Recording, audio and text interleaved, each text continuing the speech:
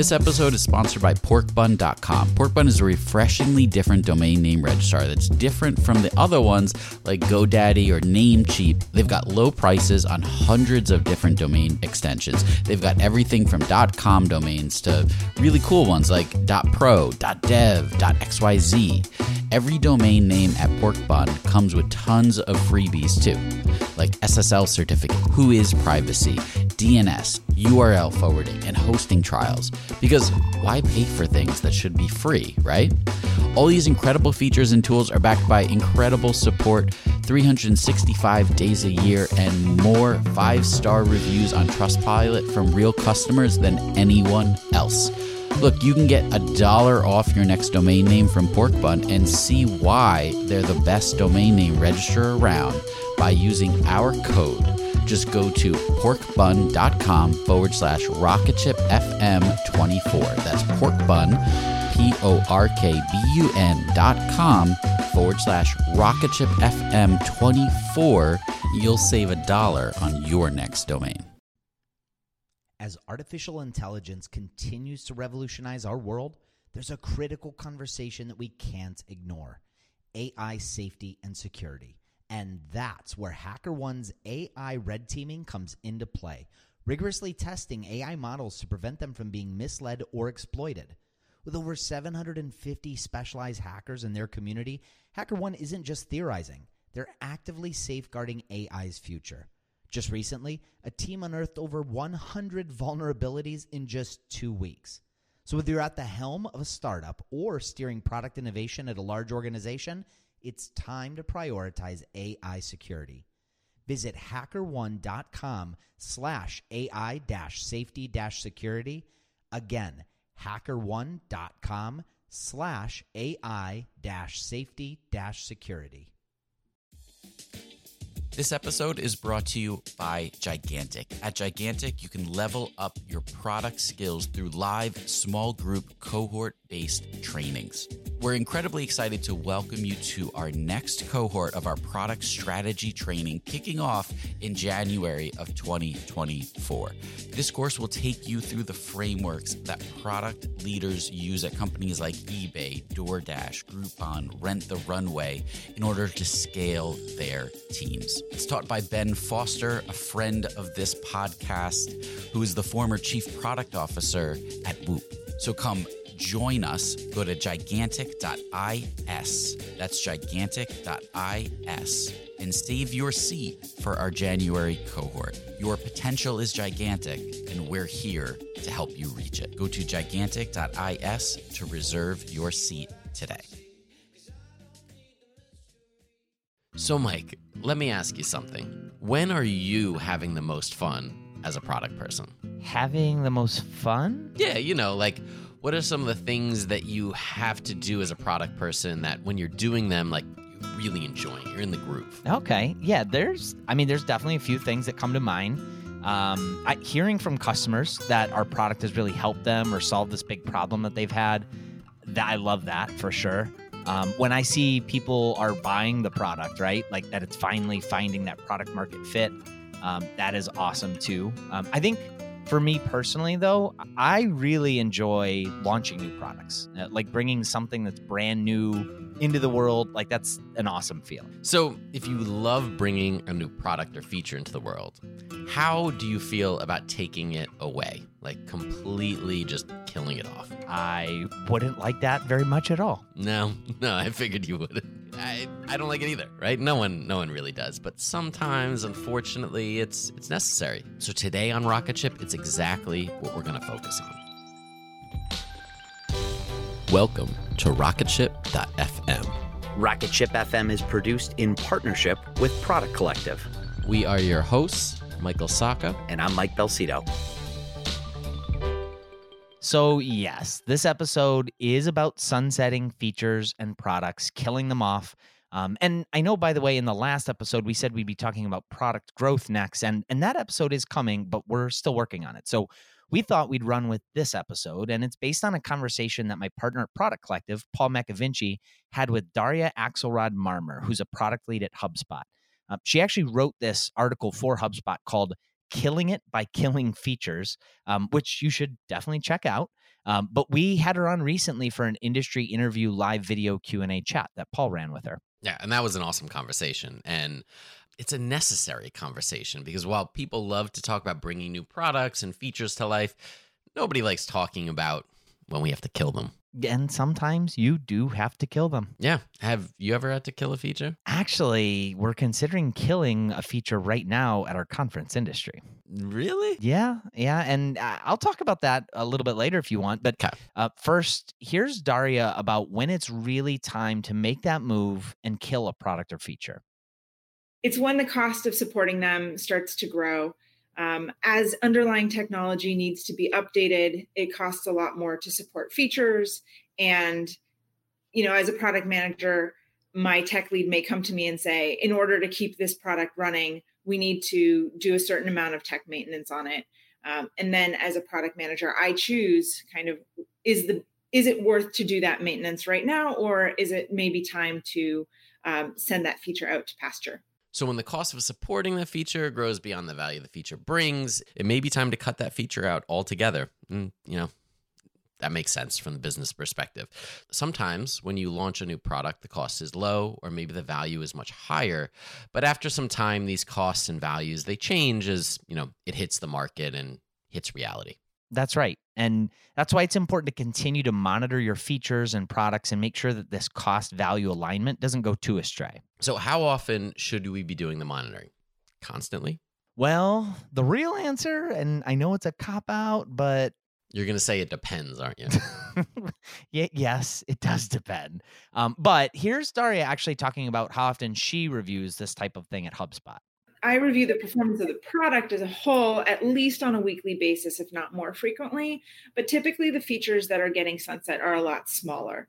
And so those get reviewed generally when the tech team comes back and says, hey, this is going to cost a lot to maintain, or we need to make some updates here. And that's the time to go look back, make sure that all of the tracking metrics that are on every part of the product are implemented so that you can look back in history on even small features and functionality and see how it's been trending. Has it slowly been trending down over time? Has it fallen off a cliff for some reason? Has something broken in it? That's typically the time to look at the usage of even small features. But how do you really know? You can review your features, but how do you know when that cost value ratio is out of line? For sure, you need to have metrics in place, right? And that's going to vary from feature to feature, product to product, company to company in terms of what those actual metrics should be. But you can't really measure something if you don't have any metrics in place. And Daria actually does talk about this right here. Well, a lot of the times we see it in the metrics. It's just what users tell us, and users will tell us if something is not used because it's bad, or it's not used because it doesn't solve their answers, or and in those cases, sometimes it means that we can just double down on those areas when the tech becomes old and make it into something that's actually really great and new and refresh it. Or if it's just nobody really cares about it, that's the time to think about pruning the feature. The opposite of love isn't actually hate. The opposite of love is indifference. So having indifferent customers is what we really try to avoid. And that's the time to start thinking about starting to take features and functionality out of that product to slowly wean customers off of it in preparation really to kill it. Okay, so you're monitoring your features, you're checking it against your metrics. Then, look, you say, this feature's got to go. Yeah, and that sounds pretty brutal when you put it like that. Yeah, and it does, and nobody likes it. But then what? I imagine you don't just cut it out of the code base, right? You have to have a plan in place. That's so true. I mean, think about all the stakeholders that are involved here. You have your own internal teams who rely on selling and servicing that feature or product. You have your customers. And while that cost value ratio might be off for most, for some people, that's not going to be the case. I mean, some people might actually love that product or feature. It might be their favorite one. This actually feels like the reversed pitch that you do when you're when you're trying to get a feature approved, right? You go to your stakeholders, you go to your customers, Yeah. and you say, I want to do this. And Yeah. then when you cut it, you have to go back to those stakeholders and say, I don't know, this we got to kill this. So where do you start? Yeah, no, but I think you're right on. And Daria actually mentions where to start and kind of what to do when you're in this situation. If you know that you're going to remove a feature, the very first thing is just making sure that all the stakeholders are involved and understand the reasoning behind that decision. So surprises are never good in an organization, but it's probably worst if it's on removing a feature. So it goes from product, marketing, sales, support, services. Everybody in the entire organization has to be aware that something is happening. And when you make that decision, the people who give you the most internal backlash are the people who you want to spend the most time with, making sure that they're ready for the change and that they know how to communicate that with their customers. So once you have internal alignment on a feature that is going to be deprecated, the next step is figuring out that marketing plan on how to tell users. And really the goal is for it to be a slow deprecation. So if you know that something is going to be deprecated even a year in advance, you can start reducing the usage. You can put it in a less popular area of the app, and you can start weaning people, giving people other options for doing that sort of, for accomplishing the goal that they're looking to accomplish. And once you start seeing that usage go down, you want to give people the option to switch into the new version, for example. And then you can say like, hey, you have 24-hour opt-out from the old version. So you can opt out into the old version for a little bit of time, but then after 24 hours, you're going to be opted into the new version. And after you really do your best to wean people off naturally, that's when you let people know that as of a certain date, this feature is going to go away. And then on that date, you kill it. But you try to make that line as smooth as you possibly can, so no customers are really taken by surprise. There's definitely a lot of after a quick word from our sponsors. There's definitely a lot of moving parts and a lot that can go wrong. Yeah, and sometimes a lot does go wrong. Daria was actually talking about her time at LinkedIn.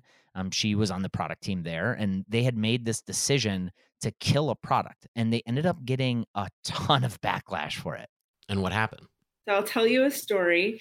I was a product manager at LinkedIn during this time, and we were working on a feature that had very, very low usage. It presented a privacy risk to us and felt that it was time to end of life it. And so what we did is we actually, before we totally got rid of it, we kind of moved it into a slightly less prominent spot in the app. We decided on this as a team. We had PR in the room, we had marketing, we had legal, security, product management, engineering. Everybody decided this really as a collective that this was the right thing to do. And we made the change somewhere on a Wednesday. And one particular customer was very, very, very upset. And they took us to task. And they took us to task by writing a popular blog post that got syndicated and really put LinkedIn in a negative light.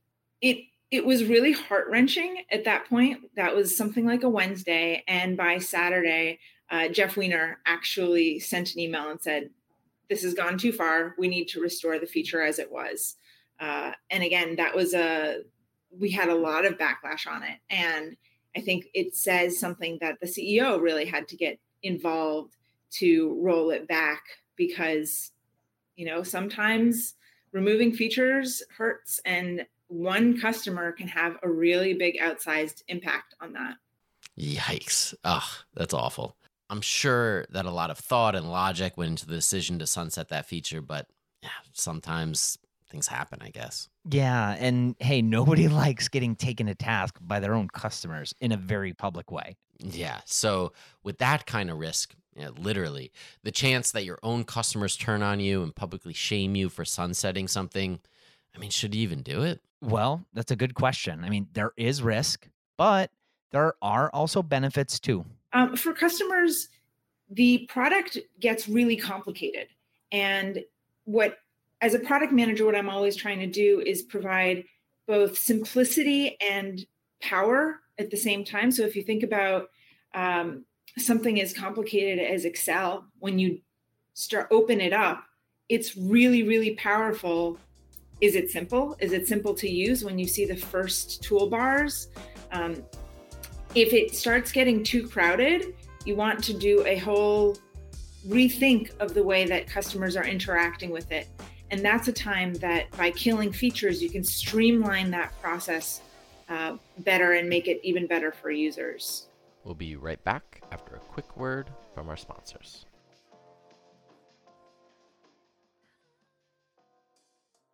So there's risk, yes, but you're taking that risk to make the experience better overall for your users and for your customers. That's right. And really, what's the alternative? Well, I mean, to be fair, there is an alternative. I mean, you could do nothing at all. Yeah, you could. Or you could double down and actually reinvest in that product or feature that you're considering killing. If you have a lot of customers who hate the feature because it's not doing what they need it to do, that's the time to reinvest in it. It's anytime that option of should we kill it comes up, the choice is yes, kill it.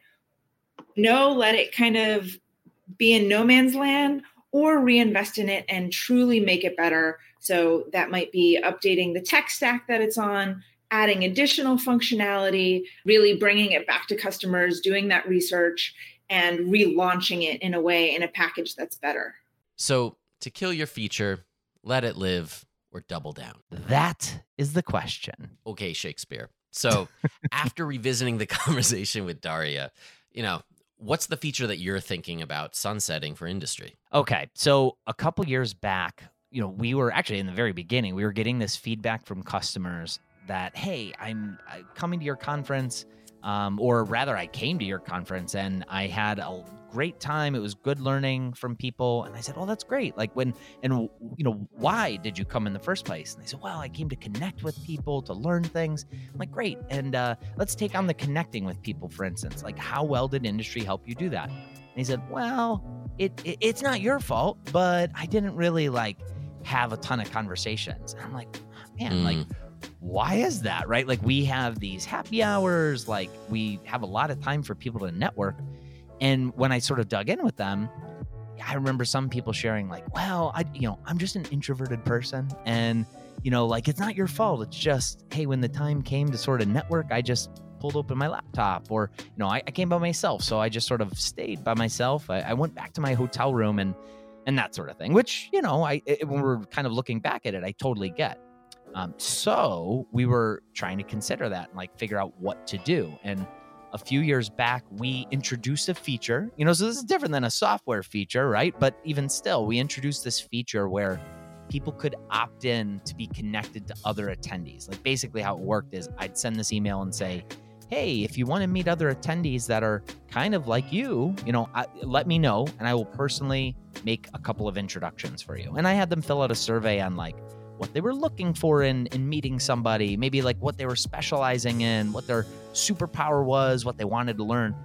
And then I would literally get the responses and I would hand match them, which is a monumental process, actually. It seems like it wouldn't be, but if you're trying to match, and truly match people to what their interests are and what they're looking for, and there's several hundred attendees, that opt in for something like that, it's a big undertaking. So we've done that. The last 3 years, I think we've done it. And at first, it was received really well. And it was probably when we first introduced it, it was one of the things that people were talking about. But now we have all these other ways of sort of solving that problem. We put together these attendee dinners that people can opt into. We connect people through our mobile app. We've sort of designed some of the breaks where there's more serendipity in terms of running into people. We have small group discussions. So now I'm trying to figure out, is it really worth it? We didn't really get feedback one way or the other on it this past year. So I'm trying to figure out, gosh, knowing that in crunch time where my time's very precious, this is something that at this point would take me probably 2 to 3 full days to put that all together. Is it worth it? Yeah. It's a great question, because it sounds like if people aren't coming back to you and saying, oh, wow, you introduced me to this person, I grew this connection, or no other conference has done that for me, if you're not earning that kind of positive feedback, it might not be worth it. I don't It's a know. ton of work. And Right. yeah, if you are questioning it, that definitely sounds like the cost benefit probably isn't there. Yeah, and it goes to show you, like, in the beginning, the value was way higher than maybe what it is right now, because we're doing these other things. We have these other features, that sort of solve that problem, and the cost is a lot higher. When we only had 300 people coming to the conference, it's one thing for me to do that. When we have 1,000 plus coming, that cost. You need a whole team. Yeah, you do. And, spending 2 to 3 days of my full attention on it might not sound like a lot. Yeah. But when you're in crunch time, like the 2 weeks before the conference, those days are pretty precious. Yeah. No, that's interesting. That's a tough choice, really hard, because I'm sure there's some people that got a lot of benefit out of it. But I also think they would understand if you cut it, but replaced it with features that also accomplish the same goal. Yes. I'm sure attendees would appreciate that and understand. Yeah, and you know what? We're always looking to introduce new features too, and we do every single year. There's something that we're trying. So yeah, if we do end up cutting this, and I'm not quite sure what we're going to do quite yet, but if we do, it only means that we're probably going to be doing even more things that hopefully will have even more value too. Well, keep us updated on what you decide to do. And we'll be back here next week with even more product discussion here on Rocket Ship FM. Thank you so much for listening to RocketShip.fm. It's your support that keeps the show going. RocketShip.fm is now part of the Podglomerate Network. If you want to learn more about the other shows on the Podglomerate Network, go to thepodglomerate.com.